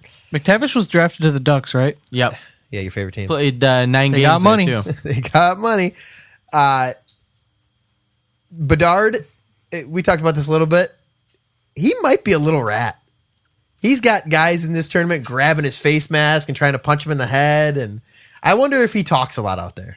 He's either talking or they're just pissed at how good he That is. he's just that good? At so young. Well, the one I saw the kid grab his face mask, you should have seen the smirk on Bedard's face. So you got to think he's out there. He's chirping. Yeah, he's out there chirping and giving it to guys, and they don't like it. 1, because of his age. 2, because of what you said, his skill. He's really good. And then that little shit-eating grin on his face is like Marchand-esque. Yeah, which good for him. There's When you know you're that good, I mean, you're going to be the 1st overall pick guaranteed. We'll see if he starts licking people. Yeah. Well, with the full cage, it's going to be tough. But maybe he he just licks the shield. And yeah. So it's a threat. They It's a know threat what of he the leg. means, though. No, it's going to come down to Canada, Finland, Sweden, United States. That's most likely your gold medal game is one of those 4 teams. I think it's the rematch. I'm fine with the rematch. And Both the teams are US. looking like they're going to come to it. And the U.S. is going to take it again. I And mean, I'm gonna have to write it in on my USA Hockey is do or die T-shirt. I'm gonna have to just write in be the next Canada an win. alt. Yeah, The United States this might be the best preliminary rounds they've ever had. Usually they they don't. usually drop one they shouldn't, or at least in a game that shouldn't be a game. or they don't blow out a team they should blow out. Right. But that hasn't affected how they finish most of the time. But And they take on Sweden tonight. By far their toughest test within group play. That's a 10:00 game tonight. and then We'll see Canada's what- got Finland next too. right. So we'll see what these 2 teams do against them. If they both win these games, obviously they're going to win their groups at that point. I think we're headed the way of hanging out watching a gold medal game again between the U.S. and Canada. and that'd be fun. And that might be the only thing that brings people to the stadium. Yeah. What is going? There's 12 people at every game. Even Canada can't fill a crowd. There's no restrictions in Canada anymore, right? On going to these games. No, even when Canada plays, there's nobody there. Sections completely empty. Is it because Edmonton sucks? I don't think it's not. I think it's that Edmonton's weather is just so bad for so long that this is their only good month. What kind of weather they got right now? Is it like Well, it's like nice. Well, it's Canada, in like a part of Canada that snows like crazy. So think about being in the UP right now. In UP, this is the best month they have the entire summer. Yeah. They really only get like 2 months of summer, maybe. So right now it's about 70, low 70s. At night it gets into like the high 40s, low like 50s, low 50s. This is your month to do anything you want outside. The UP, I read, is going to have a frost advisory tomorrow night. What? At night. It's going to be a frost. It's going to be 36 degrees up there. their summer lasted long. Well, that does show you. Joe's right. That does show you that, like, if you're in Edmonton right now and you know in a month there's probably going to be a foot of snow on the ground, you're going to take every advantage you can to be out on the boat and at the beach and do whatever. And you don't want to be sitting in a hockey rink watching these games. Yeah, I thought that a summer World Juniors was going to be fun, but Well, what times are these games being played at? Isn't it like Well, it's there's some Edmonton early games, time. right? They're Edmonton. They're West Coast time, so but the they're first game usually starts around 2 or 3. but they're I think. two here. Yeah. They're like 2, 6, and 10. Yeah. Yeah, But if those games in Canada were at like 6 or 7, you'd figure more people would be in the seats. oh, for sure. I and figured no more one, people be in the seats in general. Yeah. Like when they started this tournament at Christmas time, and it was limited capacity, and there was still a bunch of restrictions in Canada, there was more people in the seats than there are now. Oh, for sure. I mean, they can't even fill it when Canada's playing, and I mean that's like maybe the hardest ticket to get during a regular tournament. Right after the holidays. Yeah. So finish your statement. The summer tournament, I thought it was going to be awesome, but it stinks. it sucks. It's terrible. We were talking about it 3 weeks ago. Like, oh, I can't wait for the World Juniors. We're gonna have like exciting hockey in August. It's gonna be great. Yesterday or Friday on the way home from work, I'm talking to Joe. He's like, "This sucks." Not only is it the hockey's good. The hockey was always going to be good. These kids are talented. They're all, and most of them are NHL bound. There's no crowds. Yeah. So there's no excitement in the building. It's like watching COVID hockey all over again. Yeah, exactly. If you can watch it. Yeah. It's only on the That's NHL true, network. too. So if you don't have the NHL network, you're stuck to streams in French or Spanish that you're trying to watch the game on that cut out every 15 minutes. Yeah, I tried streaming one of the U.S. games, and I was like, it took me like 10 minutes to get anything, and I was like, I'm done. I can't do this. You want to know what's on channels like USA Network and TBS right now? Reruns of Chicago Fire all day long. You're telling me you couldn't put one of these hockey games on that and get... Well, even ESPN I can don't know. put it on ESPN2 or something. ESPN Plus? Or ESPN Plus is like... the Ocho. ESPN 8 the Ocho. We'll take any of it right now. In between dodgeball and cornhole, throw Yeah. it in there. I do understand that we're probably in the minority of people watching this in the United States. Probably. But to find the games is tough.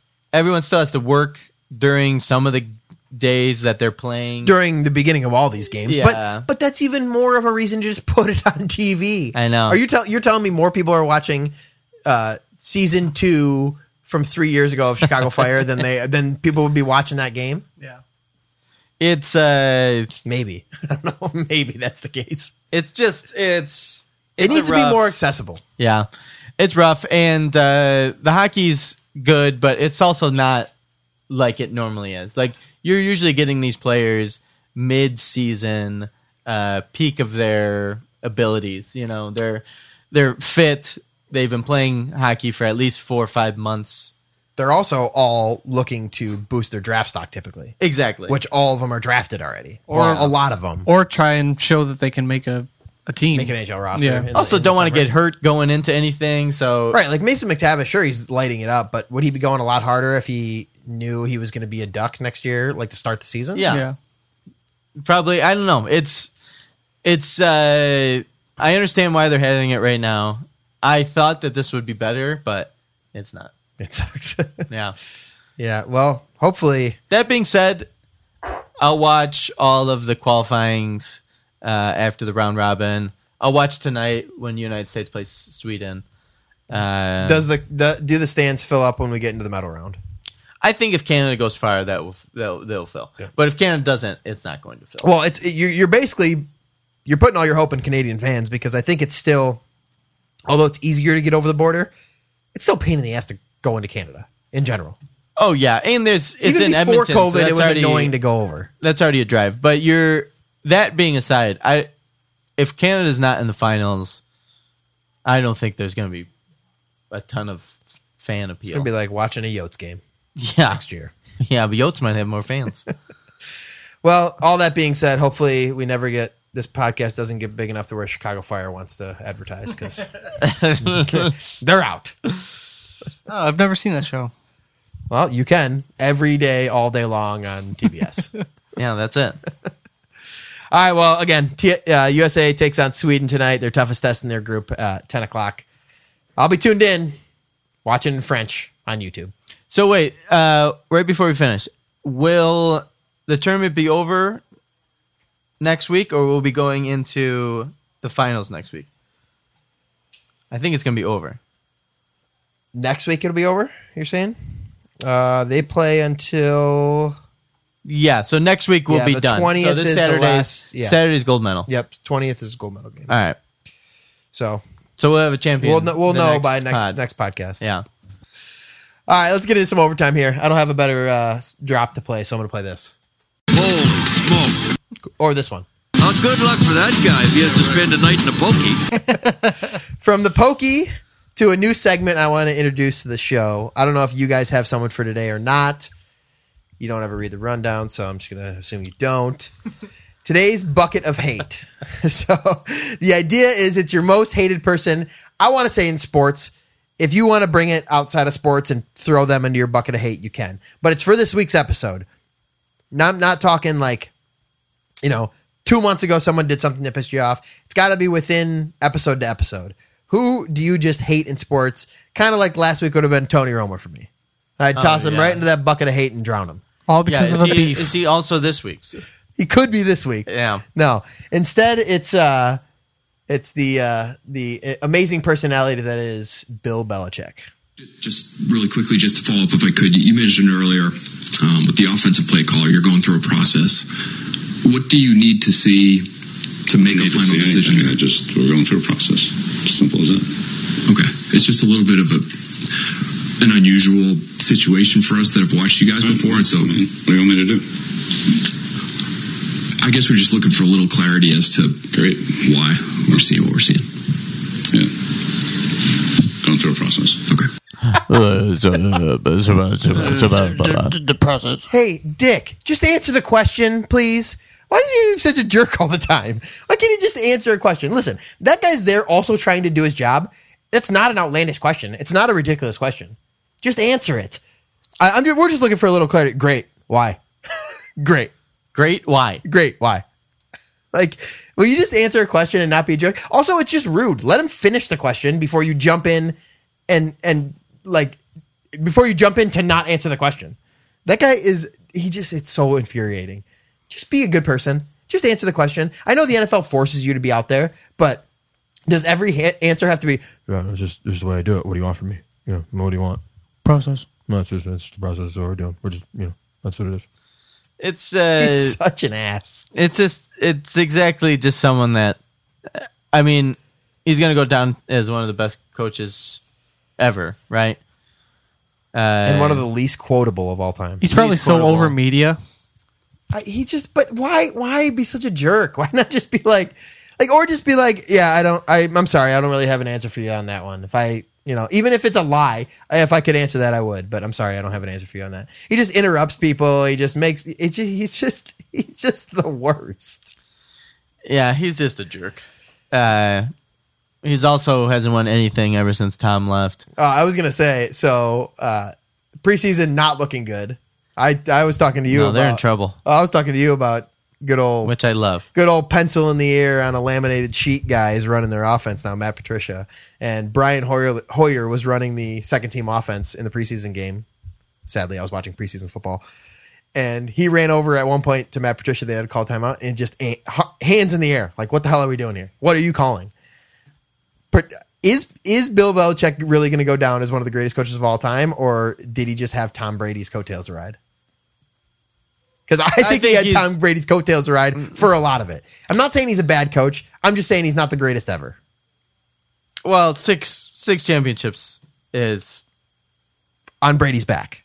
On Brady's back, but also, I mean, also on Brady's back. At a certain point, you have to say that it's both of them, though. I can give him, like, he, because he's the GM, right? I can give him, 50 player evaluation, and he brings in guys, and there's guys that turned into really good players for him that were bad in other organizations. But if Tom Brady's not there, does he have 2 Super Bowls? So far, or does he have none? Well, so far, ever since he left, he's had none. Well, okay, but with that being said, he did win 10 games with the rookie last year. I'll give him that by all means. However, let's maybe pump the brakes on who won those Super Bowls. Yeah, it's tough. Maybe it's also because I just want to bury him in my bucket of hate. Yeah. I also don't want to. Also, there's no need to treat anyone like that. That's my point. That's why he goes in the bucket of hate this week. I mean, he's such an ass. Just be a human being. Even Nick Saban, who hates doing press conferences, who doesn't need to. He's not even forced by the team or the NCAA or anything.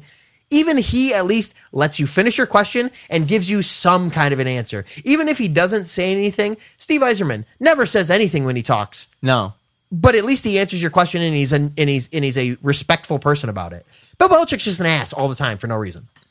I know. And I mean, that's just someone thinking like so highly of themselves. He acts like you're wasting his time. Those guys are also there to do their job. Yeah. They have an article to write too. It was an innocent question too. It was nothing like...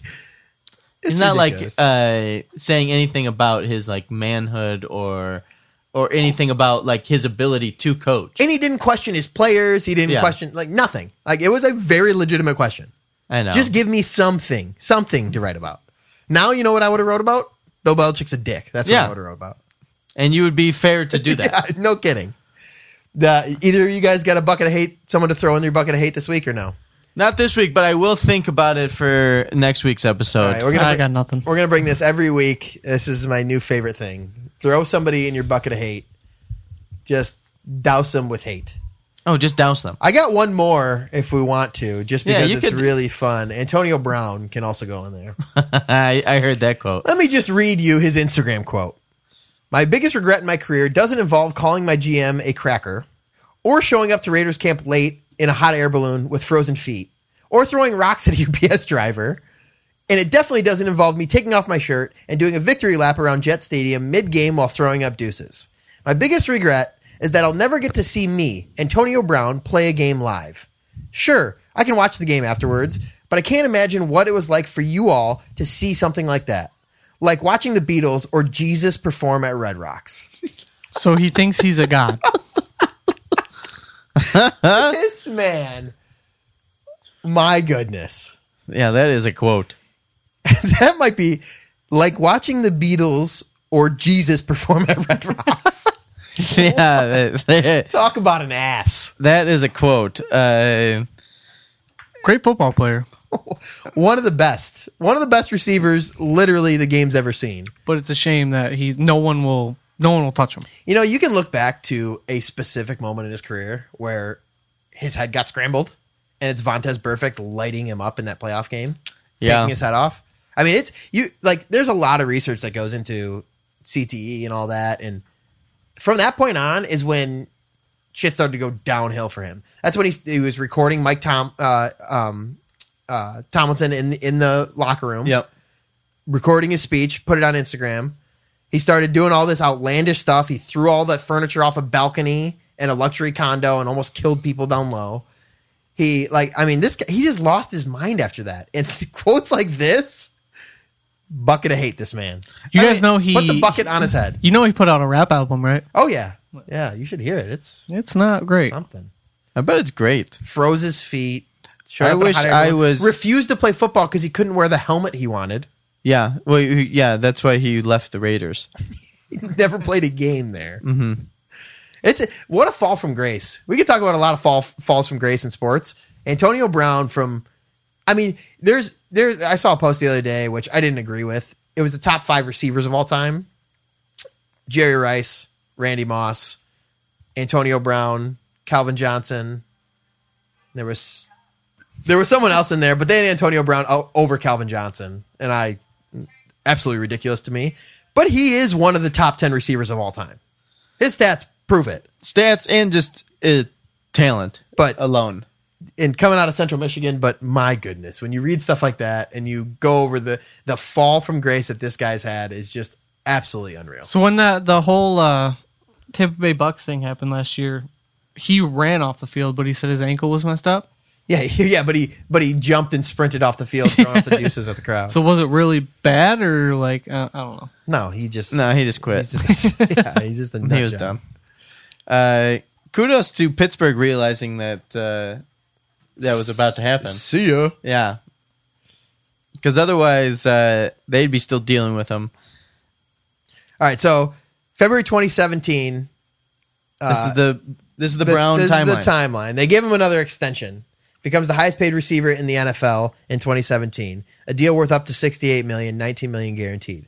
That was in February of 2017. By December of 2018, he's deactivated for Week 17. He reportedly threw a ball at a teammate in practice, and his relationship with Roethlisberger was basically done by that point. February 2019, Brown meets Steelers owner Art Rooney. Both agree to mutually part ways. They have a potential trade on the books to send him to Buffalo. He nixes it. The deal falls apart. He basically just refuses to go there.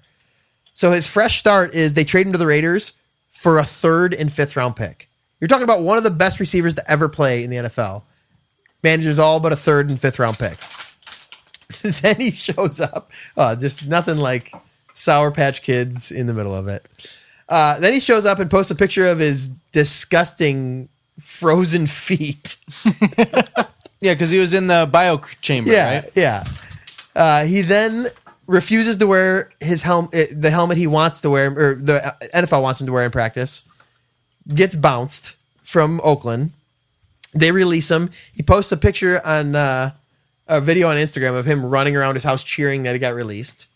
Then the Patriots pick him up. $15 million deal, 1 year. He's actually really good. Then the allegations of sexual assault come up. Then he ends his tenure with the Patriots with after playing just one game. Yeah, I thought it was just one game, but he scored a touchdown. No, it was really good. Yeah. He played great. One game. Then there's another police investigation in Florida. More legal trouble when he gets a battery and burglary charge. A delivery truck driver was bringing his furniture to his house, and he berated him and told him he wouldn't pay him, and then tried to fight him. Okay. There was the throwing the furniture off the balcony for a little bit. He gets suspended for 8 games for violating the personal conduct policy that had to do with the delivery truck driver. Returns with Brady, has a really good season, wins a Super Bowl. They bring him back.